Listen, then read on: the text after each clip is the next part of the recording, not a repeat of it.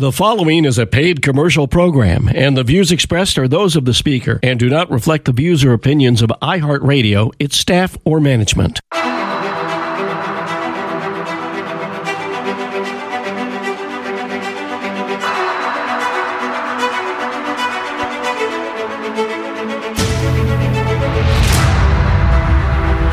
Welcome to Issues That Matter, a weekly program featuring interesting topics and fascinating guests. Each week, Issues That Matter tackles the concerns of people across all spectrums. And now with this week's edition of Issues That Matter, here are your hosts, Edward King and Kristen Hurley. Thank you very much, Mark. Yes, we do have a very interesting guest coming on today, but I wanted to say hi to my co-host, Kristen, and good day to you, sir. I want to thank you because you were the one that brought this book that we're going to interview the author for, brought it to our attention. And when I read through the book, I was like, yeah, we really need to get this guy on the air because, you know, the man really knows what he's talking about. The subject, I think people aren't recognizing it. So this is where we want to bring him in. And It actually, in all of the ruckus that goes on a daily basis in our country, we don't often talk about this topic, what's going on in our military from top all the way down to the bottom. So this is going to be actually a fantastic day. Yeah. Looking forward to speaking with our guest. Right, exactly. So our special guest today is Commander Matthew Lohmeier. He's a lieutenant colonel, and he was commander of the U.S. Air Force. Well, he went through the U.S. Air Force Academy, but the exciting thing is he was in the U.S. Space Force, and, you know, not everybody really knows what that is all about. But prior to that, after graduating, he was a military pilot. He also was with the F-15s. And then, as I said, that after the U.S. Space Force got started, he got moved over into there. He's very well educated with 2 master's degrees and many accomplishments, which I don't want to waste too much of our 1-hour program. So he is the author of the Irresistible Revolution that came out in May of 2021. And it's about the Marxism's goal of conquest and the unmasking of the American military. So I want to welcome our guest, Matthew Lohmeier. Welcome. Thank you for joining us today.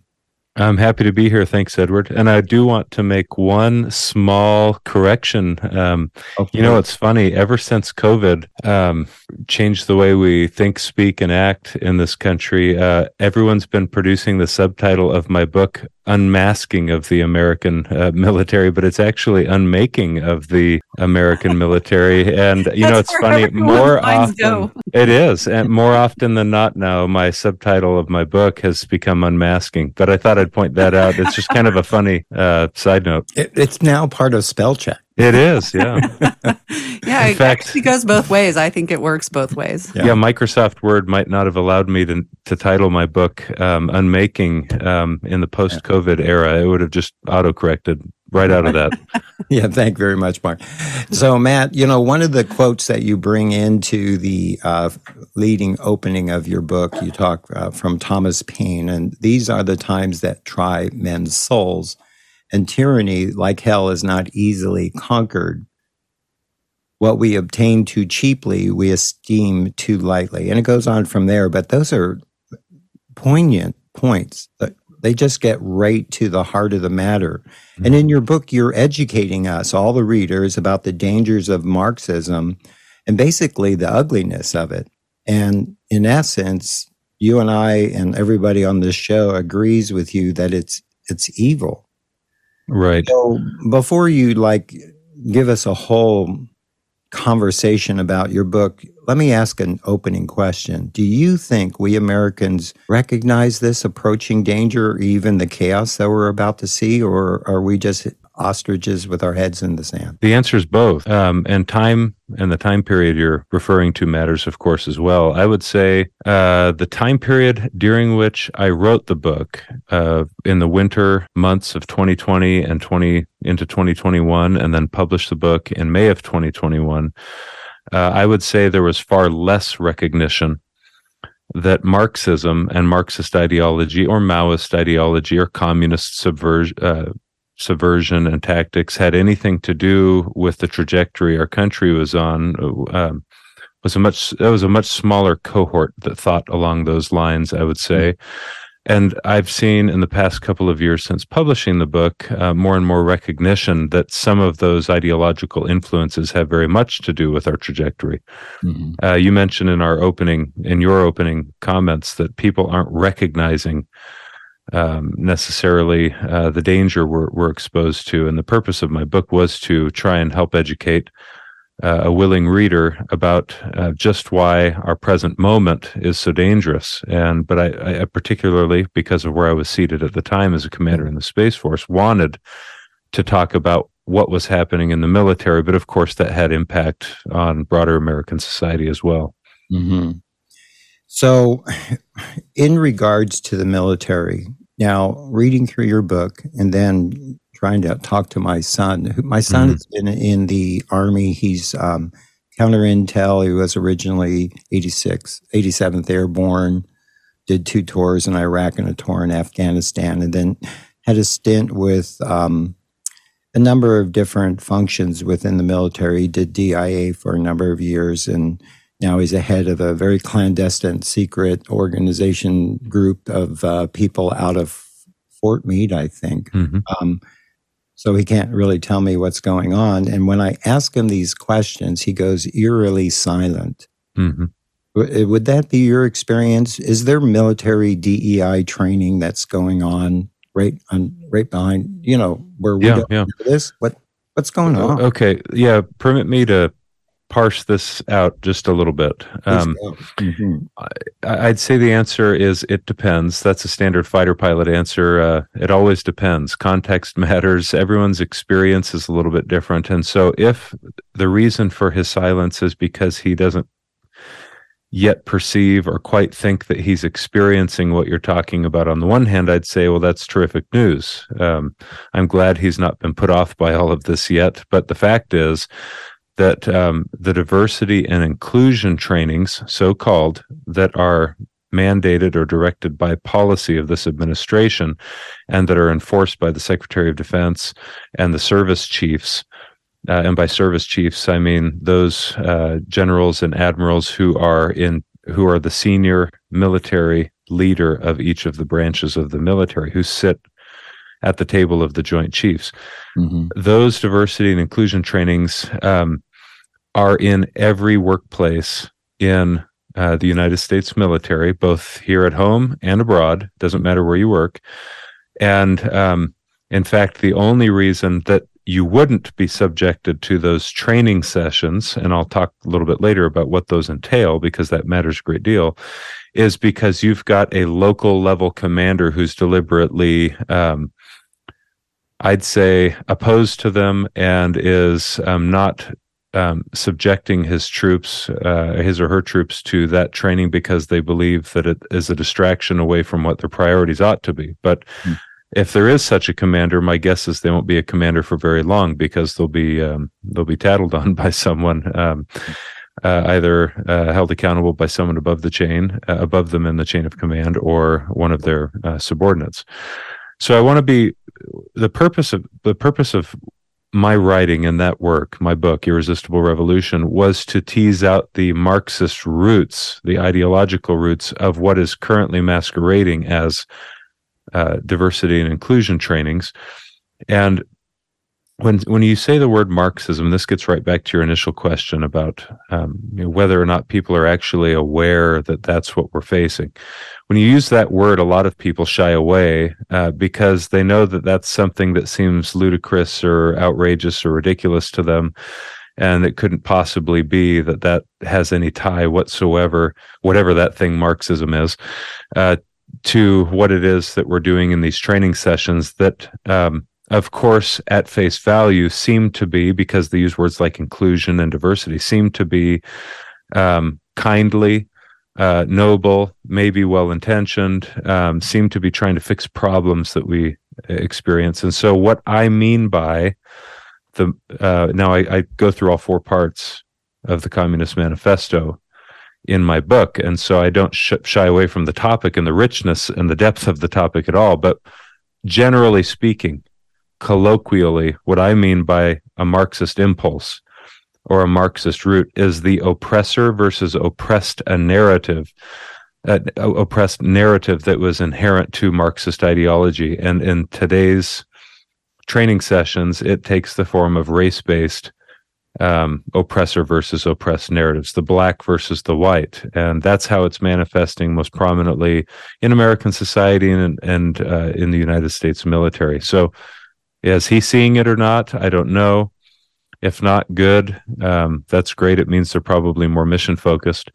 But I hear from service members today still all the time that the unfortunate reality is that these training sessions, even if they're only happening maybe once a month at a base or in a unit, are by being perceived by service members as a distraction away from it is what they really want to be focused on, which is providing national security, performing a mission that they've been trained as experts to accomplish, and they're seeing it sow the seeds of division into their units. Mm-hmm. Yeah, I really did appreciate about your book the in-depth look into what Marxism means. I don't think I had ever read anything, detailed like that to the average person. You don't think much about what does Marxism actually mean. And I really appreciated that you did give the root from where this is, and it's a godless worldview. Marx is rejecting God, rebelling against God.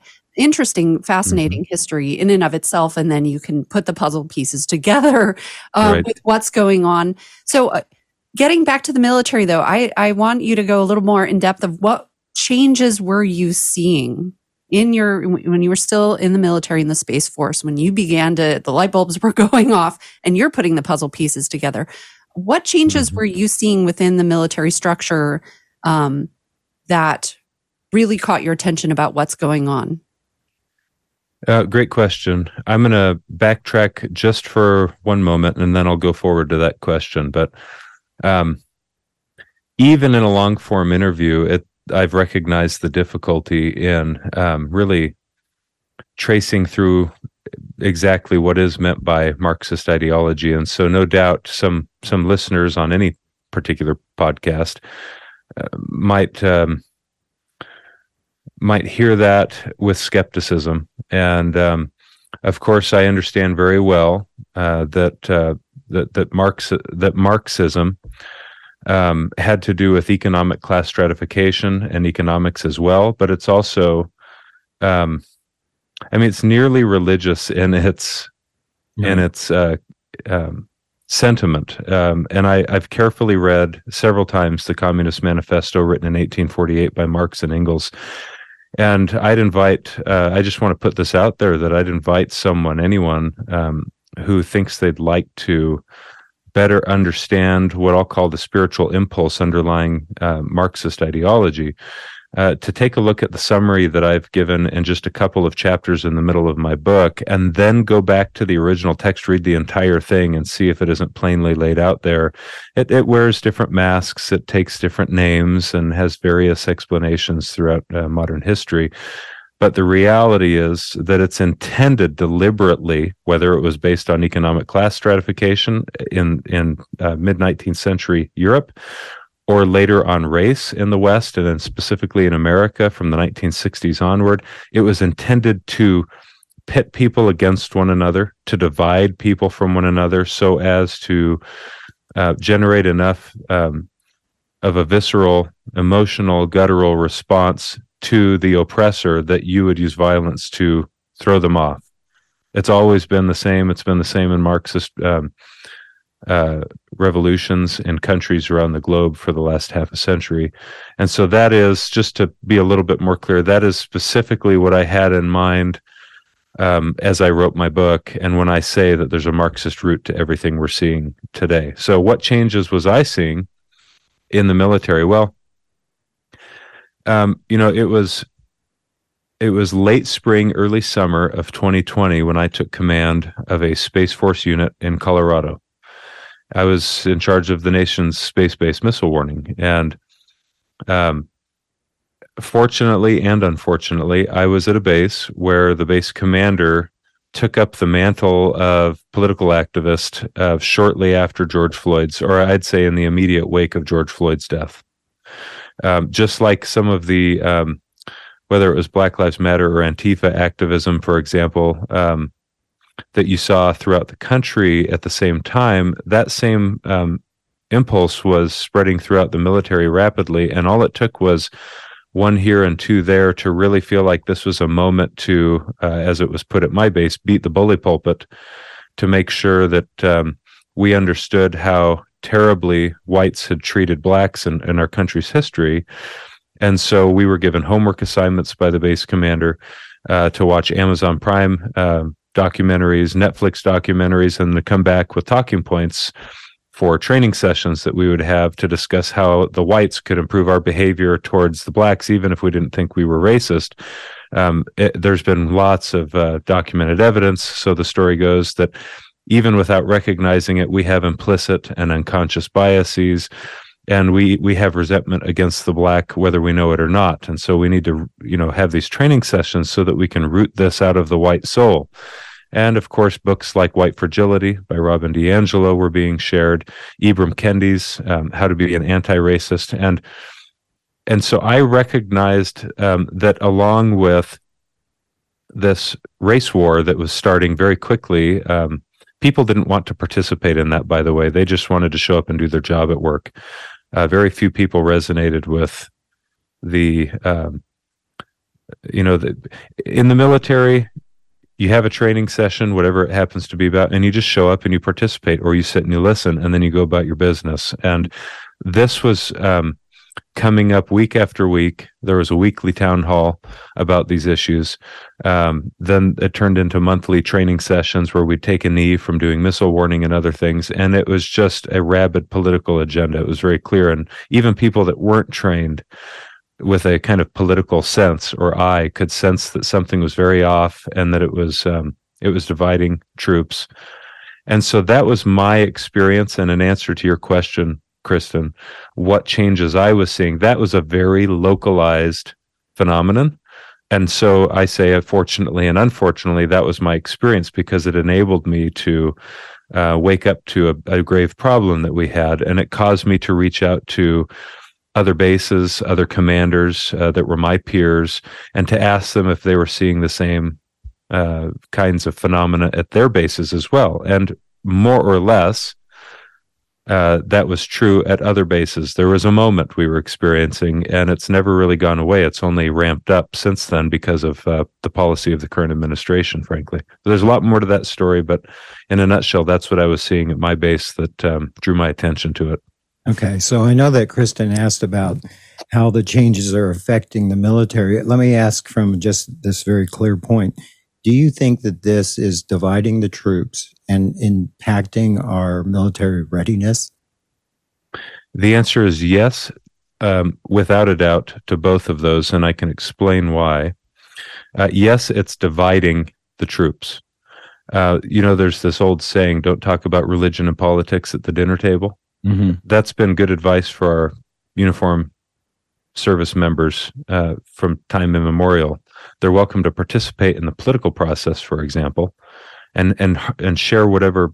Not share, but harbor whatever individual, personal political view they wish, and then they can go in their private time participate in the political process. But when you show up in the military workplace, politics and religion are never a part of a formal conversation led by those in uniform, unless you're talking, with rare exception, like a chaplain at a church event. You divorce yourself from all of that in a formal, organized setting, and you leave that for private conversations on the side. And so what's changed about it is not that people have their own personal individual views of things. They always have, although those too are changing rapidly in the modern era or postmodern era. But it's that people in uniform were using a platform of authority while in uniform to push a political worldview. And again, the man was entitled, my base commander, to his own worldview. Mhm. but to foist it upon others and insist that they begin to see it the same way that he did, or else they were a part of a problem that needed to be fixed, was poisonous to a military workplace. So yes, divisive. And then how does it impact readiness? Well, of course, it impacts readiness in a number of ways, and I'll just mention a couple briefly. One is because of you have misplaced priorities. It strikes right at the heart of maybe we'll get into meritocracy as well. We need to probably cover that at some point. But in order to be exceptional at the military job, it requires an undivided attention and exceptional training. And when you're taking a knee, is what we call it, or having a down day or a stand down day, is what Secretary of Defense Lloyd Austin has called it, to focus on things that don't necessarily directly have to do with the mission, then not only does it take away from training, which impacts readiness, it impacts morale, which it's a huge part of readiness, and it disincentivizes further service, which will hurt our recruiting and our retention, which impacts readiness. And those are separate issues that we've seen a lot of reporting on in the past 6 months that are potentially worth talking about later as well.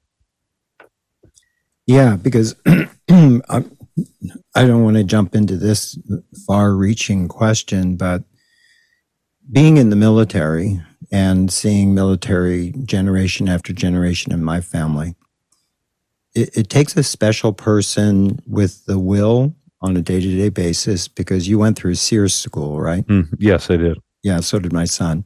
Okay. And then in addition to all of that focus and strength, whether you're Green Beret or Navy SEALs, those are representative of how everybody in the military should be and needs to be, because it's a dirty business fighting wars and conflicts. Yeah, you're absolutely right. And, the character and the internal strength of the individuals, male or female, needs to be very, very well tuned, as you were talking about with training, but also have a very strong intent as well as a strong why. Like, why are you in the country? And all of this, whether we're seeing it in public school systems or in our mainstream media and now in the military, it's the reason why we wanted you on. It's dividing, which leads to conquering. And we are conquering ourselves. And when I read through your book, front page to the back page, I just thought, this is going to not just demoralize our troops, but we're going to lose the battle before we even start the battle. Am I right? Or is this just... Yeah, you're actually 100% right. And what's amazing, you see, one of the things that I realized when I wrote the book, I was fired the next week, even though, because of how quickly it was selling, it's not possible, in my opinion, that the senior military leaders who fired me could have had their hands on a copy of my book by the time that they fired me. So they heard it was available. Out of fear, I was fired, and I spent 3 months following being fired under investigation. Now, the reason I was fired was for alleged political partisanship while acting in an official capacity. It was like the height of irony to me, because I was trying to solve a problem of political activism in the military, and I'm not a partisan animal, although I'm conservative. And what I realized right after being fired is I had Republican congressmen and media outlets reaching out constantly, wanting to talk about it. And I even requested to meet with some Democrats who are some of the senior folks on the House and Senate Armed Services Committees, who refused to meet with me. They wouldn't touch anything about a guy who was fired for speaking up, alleging that there was a Marxist-rooted critical race theory afoot in our diversity and inclusion trainings. And this, to me, but apparently people disagree, should not be a politically partisan issue. Democrats and Republicans alike should recognize if there's something, even if they thought at one point it was a good idea to give diversity and inclusion trainings in the form that we presently are to our troops, if you're getting feedback constantly that it's dividing people at the ground level, it would require people on both sides of the political aisle, I should think, as a military service member, to come to the table and have a conversation about our policy and see if it needs to be changed in order to eliminate the risk that we're injecting into the force to our readiness, our recruitment, our retention, our lethality, because it potentially could impact all of those things. And instead, Democrats wanted to avoid it, and Republicans wanted to grab it eagerly, almost too eagerly, to use it as a beating stick. Yeah. So that's how politics work. And the military man and military woman have been trained to be rather apolitical in the work. That's kind of culturally the expectation, and there's good reason for that. And so it really is uncomfortable to our military service members when they see, especially someone with rank, be playing the part of a political animal in the workplace, because they feel like they're left without a voice and without recourse to solve the problem, because they know, after all, they're supposed to be politically neutral or apolitical in the workplace. And so it's a really tough spot we're putting our service members in, because increasingly there's a recognition on both sides of the political spectrum, no doubt, that a lot of what's afoot in these trainings seems to have the smell or the air or the appearance of a political agenda and political talking points, even if some of those parroting those talking points don't believe that. It's dividing. I had let me just say one more thing about this. Had a black man and his wife, a black woman, who had different views on these trainings, show up in my office, explaining what it was doing to their marriage and their relationships with others in my unit. We had black-only trainings at the base. Blacks were the only ones that were invited, so that they could figure out in a private setting how to deal with white oppression. And the wife was persuaded that there was something to all of that, and the husband just wasn't sure, and he felt like it was really breeding contempt. And so I had to have private conversations as a commander with both of them. I had a Native American female senior enlisted leader in my office explaining that, hey, for my whole career, 19 years, I've been promoted because of my merit, because I'm an exceptional performer. And now that we're focusing so much on race and ethnicity and minorities and insisting that there should be equality, insisting there should be inclusion, as if there wasn't already, she says, I'm concerned that from here on out in my career, people will wonder if I've gotten to where I have because of my look and my ethnicity, or because I'm a performer. She says, I hate that. And whatever her political view was, all of this training was really getting under her skin. Same was true of an Asian man in my unit. Same was true of an Asian woman in my unit. They all came to me saying, hey, there's a lot of talk about race that's making me uncomfortable. This was unsolicited by me as a commander. And so what's a commander left to do besides start trying to tackle this problem somehow that was really rotting the morale of the force?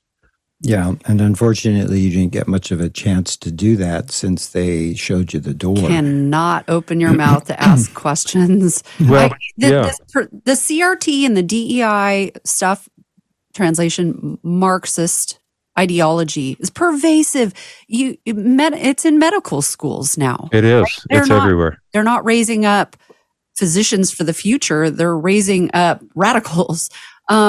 My question, though, we've talked about this earlier, that, your finger is on the pulse of everyone under your command and at the base, that it kind of was a top-down push to address the George Floyd stuff.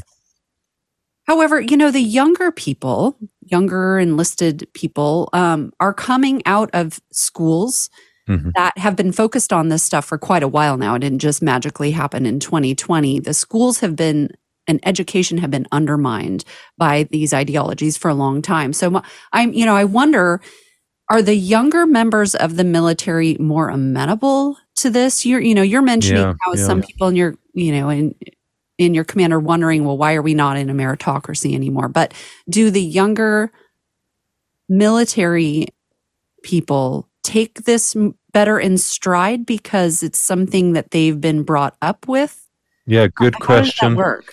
I want to make it clear when we refer to critical race theory as Marxist, people shouldn't shy away from that at all, to your point. That it was created by Marxists in this country.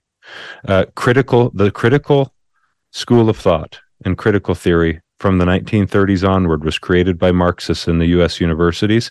It becomes critical legal theory over time, and it becomes critical race theory over time. It was always created by overt Marxists. There's no mistaking that. And so that is so irrefutable as to be laughable when people say it's nonsense that Marxist is the root of the current critical race theory teachings. And they had a particular agenda. So I wanted to point that out first. And so you bring up the schools.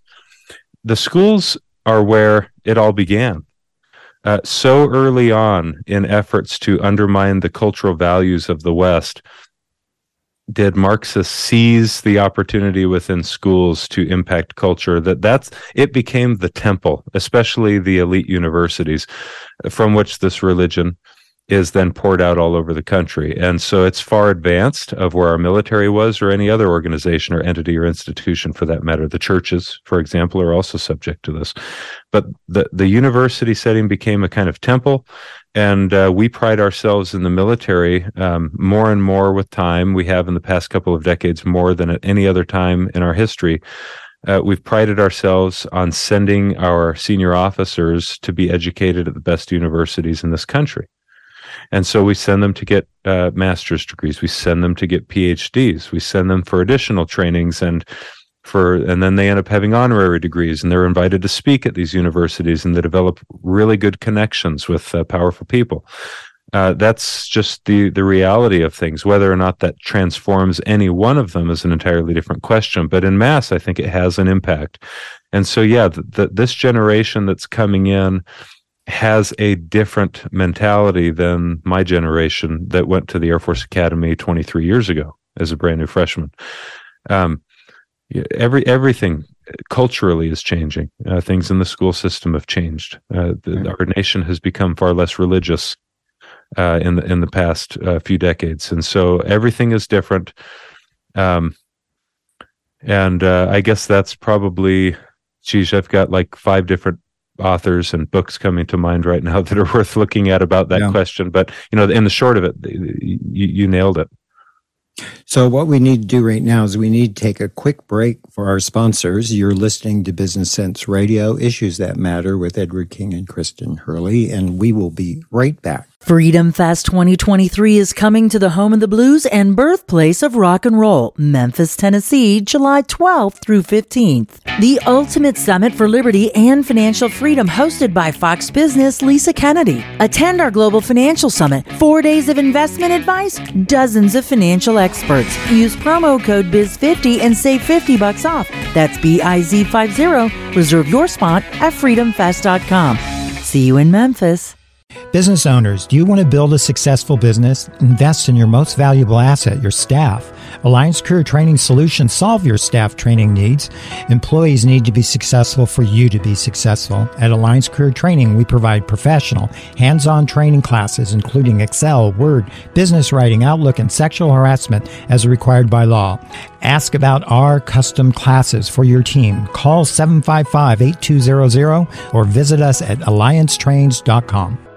Well, thank you for holding on. We are back. We've got our amazing guest, Matthew Lohmeier, and his book that we have been talking about, Irresistible Revolution. It was published in May of 2021, but still readily available, and I encourage you to sit down and read it. Now, I will warn you in advance, it's a very detailed book. It really goes into it to illuminate and to educate the reader and to bring out to the public some of the interesting things, sadly interesting things that are going on inside of our military. But we as a thinking Americans should not be surprised, because we have seen it in our public schools. We have been seeing it in the universities. One of the original attacks was on the teaching colleges.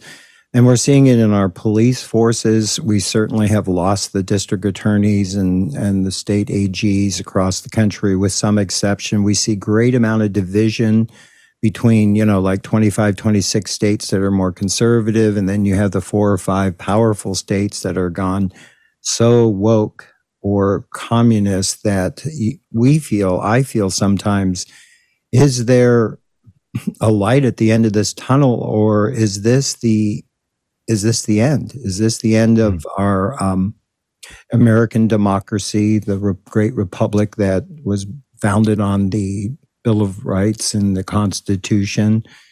And you've really had a lot of thought about this since you've written the book, which was a lot of investigation. You've seen it firsthand inside the military.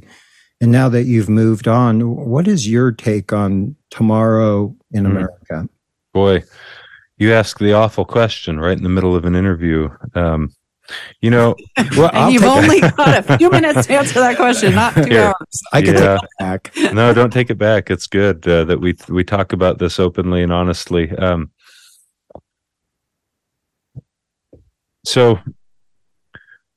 Okay, here's a few thoughts. I answer this all the time, so you'd think I was getting good at answering the question, but I suppose every moment has its inspiration. Let's see if I can draw something that's worthwhile. Thomas Jefferson warned about the problem that we're currently facing in a letter that was penned to Virginia State Legislator Charles Yancey in 1816, shortly after our country was founded. He said, if a nation expects to be ignorant and free, and here's the key caveat that we often forget, in a state of civilization, it expects what never was and never will be. We've got people waking up to these problems, but we have a growing population and, unfortunately, in my view, an increasingly ignorant population. And if a nation, say the United States, expects that it can be ignorant and free in a state of civilization, it expects what never was and never will be. That's one thought, and it's one among many. John Adams also said something much earlier, decades earlier. He said that we have no government armed with power capable of contending with human passions, unbridled by morality and religion. I think, in my view, we've got a problem in this country. We're a less religious people. We've become a godless and rather loose-moraled people. It's just abundantly clear in the headlines that we see. Mm-hmm. He goes on to say that avarice, ambition, and revenge, think about those words, avarice, ambition, and revenge would break the strongest cords of the Constitution as a whale goes through a net. And he goes on to make a point that our Constitution was only made to govern a moral and religious people. It's wholly inadequate to the government of any other. So I use those two statements just as data points for us to anchor in. That was written a long time ago at the beginning of the founding of an empire. And, we've run a good course, but we have to grapple with the question of whether or not we're becoming more educated or less educated with time. Who's showing up and voting? How are those votes counted? Are we a moral people? Do we have religion? Or do we not? And if we don't, do we believe in the goodness of the American ideal, at least? And, all of that is really important to weigh in the balance. And there's much more, of course.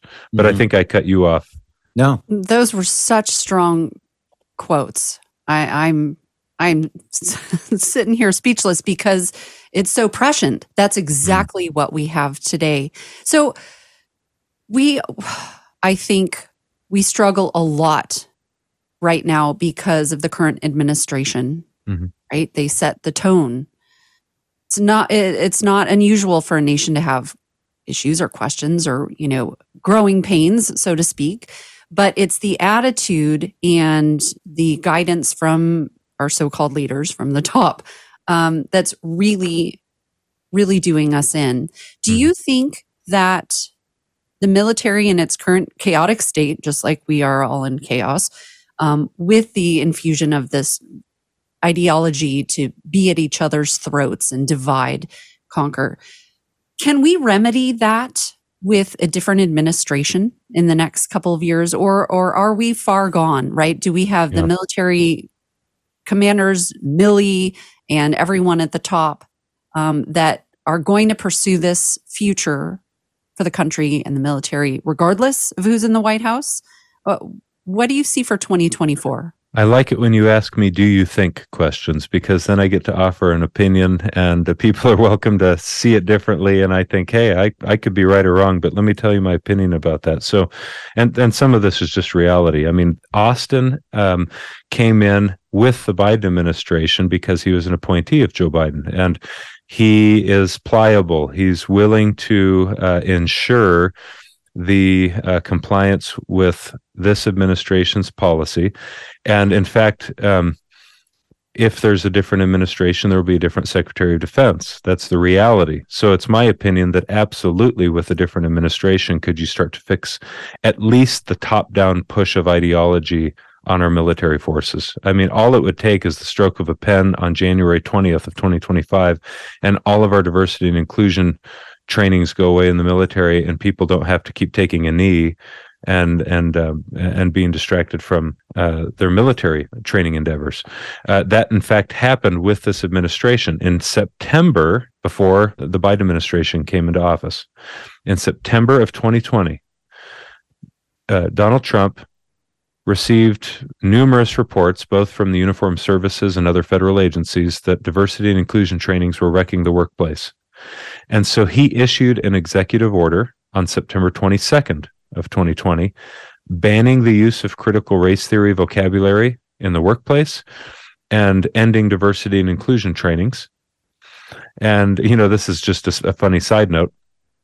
There was an order that came down to the military services asking that we gather up all of our diversity and inclusion trainings and send them back to the Pentagon, because all of that was going to be gathered up, presumably to be analyzed and looked through and investigated to see what kind of things were being taught. And by the time that order reached my base in Colorado, the directive that we had at my base was to gather up and find any of our diversity and inclusion trainings and destroy it, not to send it to the Pentagon.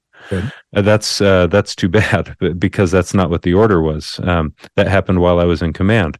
Anyhow, on January 20th of 2021, the first day in office, one of the executive orders that Joe Biden had signed was to reverse or to eliminate the executive order from September 22nd of 2020 that Trump had established, naturally, of course, but that he had established banning critical race theory and the diversity and inclusion agenda, and he reestablished it and then put Lloyd Austin in charge of the military. And so, of course, it's been a staple of the military experience ever since January of 2021.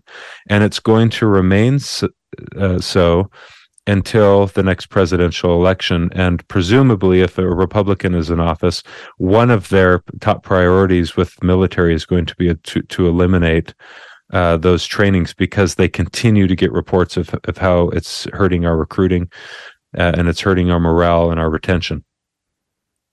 Makes sense. And we're all going to quit drinking Bud Light now. Yeah, I saw that. And wearing Nike sports bras. You know, Nikes just fit my feet so well, and I'm disappointed that I keep, you know, every time I think, I've got to boycott this or that or the other woke industry, I think pretty soon I won't be able to go shopping, you know, because I like Chipotle and I like, you know, pick your place, and it's all subject to this wokeness at some point or another. But we do. And I'm going to have to start growing my garden. When you go woke, you go broke. So those businesses probably won't be around in the next couple of years. And you might be right. And so, unfortunately, we're only down to 10 minutes. And okay, you know, there's so much that we want to cover, and I don't want you to miss out the opportunity to bring more of the things that you feel are important. Because my concern, and I know we kind of asked this question already, are we past the tipping point? So let's not focus on that, because I think many of us believe we are. But still, continue to educate us about the military, because honestly, you know, we've got some some heavy areas, very dark areas that are outside of our border. But saboteurs could be inside of our border preparing in advance. And I want to know if my military that I've been supportive of for my 50 years or whatever is going to be able to stand in the gap for America. Great. Yeah, excellent question that every American, regardless of their political party, should be concerned about, or even if they're rather apolitical, they should be concerned about that very question. So let me try and help facilitate the use of the next, the remaining time by pumping a bunch of information out about things that are specific to what's happening in the military, and help the listener kind of just tuck that away into the subterranean realm, and they can draw from it when it's useful. At the end of last year, the Heritage Foundation released an updated assessment of U.S. military strength. And it's a report that it was called the 2023 Index of U.S. Military Strength. It's the only non-governmental and only annual assessment of U.S. military strength that exists that I'm aware of. And the rating shouldn't surprise us given what we're talking about, but it should startle every one of us. They rated the U.S. military strength as quote-unquote weak. It was the first time ever that they'd rated U.S. military strength as weak. And here's a quote from the report: "And at growing risk of not being able to meet the demands of defending America's vital national interests." Now, the weak rating is down from a quote-unquote marginal rating of strength in the Heritage Foundation's 2022 report.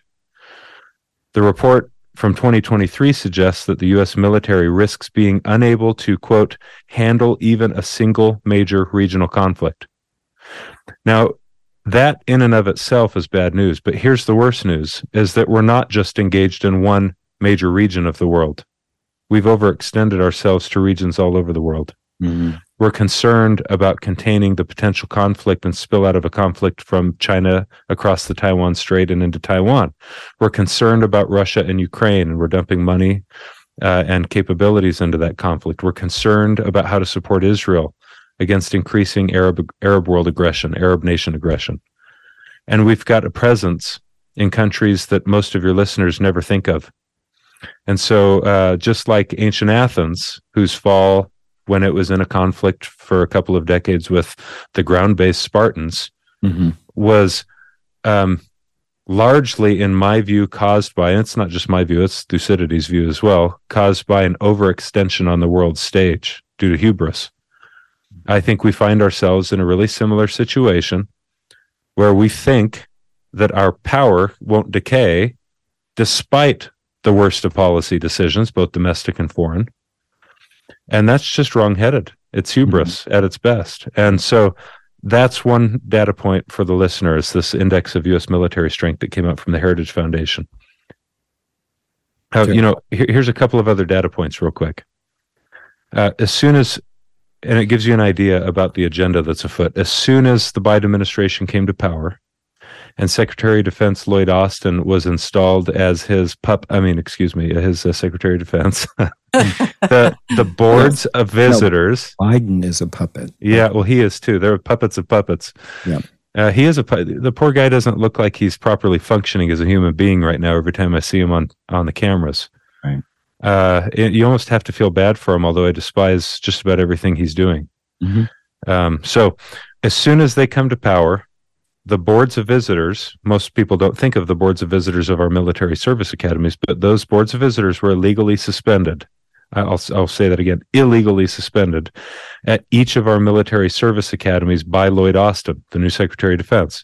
And that move effectively stopped those appointed to the various boards from providing oversight that was required of them by federal statutes, and enabled an increasing overt left-wing propagandizing of the cadets at those military service academies. Wow. And then pressure began to mount against Secretary of Defense immediately because of the illegal suspension of the boards of visitors. Mm-hmm. And so he reversed his decision to suspend their activities. And as soon as he had reversed his decision to suspend their activities, the Biden administration sent a letter to all of the Trump appointees sitting on those boards of visitors demanding their resignation by 5 p.m. the same day, or they'd be terminated. That is one, I know that kind of political game playing takes place in some other places within the government, but it hasn't taken place traditionally at our military service academies. That's not been the arena for partisan bullying, right, and game playing. One other data point, I've got like probably 12 points I could run you through. We talked about critical race theory, so I won't belabor that, but the Department of the Air Force spokesperson just recently came out in the middle of a pilot shortage crisis, mind you, and announced that it needs to reduce its overall percentage of white male pilots from 80% to 67.5%. And you have to ask, well, why? And the answer isn't because if we reduce our number from 80% to 67.5%, we're going to have a much more lethal pilot force. No. The answer is because of diversity and inclusion. Mm-hmm. And the perception was that we have been unfair to certain minority races or ethnicities, and therefore, ipso facto, we have to adjust a quota. And so why that should startle the American citizen is because meritocracy goes out the window. And who do you want flying your nation's warcraft other than those who are most talented? Mm-hmm. You know, that's the sole criteria. And if it happened that we had a bunch of, let's say, Black Americans, whether they're African American or not, who fill our cockpits because they're the top graduates in all of their classes, well, then so be it. That's excellent. But that's not how we view things. Mm-hmm. And of course, as you mentioned, we've got the same problems in the medical profession, in the education world, and elsewhere. Now, I don't know if you want me to keep rolling for the next couple of minutes. Kristen, go. Yeah, I just, in a couple of minutes left here, Matt, and I'm blown away. This is just, I really appreciate all of the information you have today, but I always like to leave as a woman, right? I'm focused on my kids and children of America and the future for them. In fact, just the other day, my daughter, my youngest, who's 16, says she has a friend at school who is not going to go to college. She wants to go in the military. And I almost went like, wait, what? You know, what? I know there are still young people out there that have the vision of going into the military, defending our freedoms. They get it, right? They've had instruction at home that leaves them with an appreciation of our nation and the Constitution and Bill of Rights and all that. What do you say to them to encourage them to enlist or to go to these military academies, though they are compromised right now, though we're working through these problems? You know, what do you say to the young people of America to encourage them towards a future of, a military success for this country? Well, yeah, much of what I do and say publicly doesn't encourage or inspire service in our current military as it's presently organized, and I'm well aware of that. But the unfortunate evil, the unfortunate reality, and it's been a necessary evil, is that unless people are talking about it, then we'll never get some of the problems solved. So there's that. But I do want to end on this relatively positive note. You know, we have so many, and I really mean this, so many good, patriotic, America-loving military service members who currently wear the uniform of their country. And they do so with pride, despite all the hell they've been through in the past several years. And we need new people who can be recruited to serve in our military, who love their country and who want to go in with their eyes wide open, is the only caveat that I'll answer. You need to know what you're getting into. And so I try and help people understand some of I try and help manage their expectations as they prepare for military service. But if they're determined and if they feel the spirit leading them into military service, whether, whatever their political party might be, I say, God bless you and go do it and do it well and know how to serve while standing by your values in an increasingly difficult time. And you'll be a blessing to our uniformed services and to the country. Yep. Thank you. I appreciate that. Well, Matt, we are literally out of time, 32 seconds left on the clock. And I'd like to start out by saying thank you. Thank you very much for writing the book. Thank you very much for your service. And thank you for joining us on our radio show. How do people find you?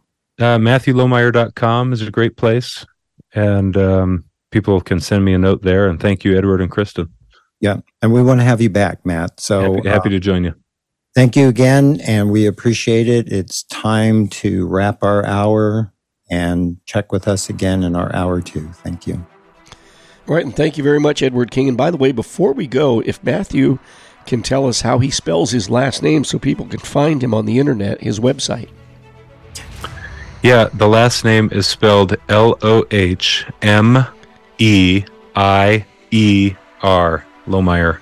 Got it. All right, thank you very much. Sure thing. All right. You've been listening to Issues That Matter, and you can contact Edward King or Kristen Hurley through our website, bcrradio.com. And be sure to join us again next week at this same time on this station.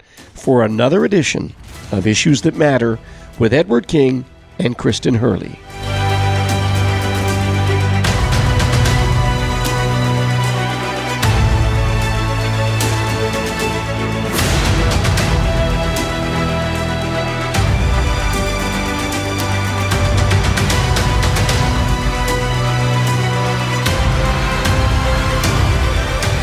The preceding was a paid commercial program, and the views expressed are those of the speaker and do not reflect the views or opinions of iHeartRadio, its staff, or management.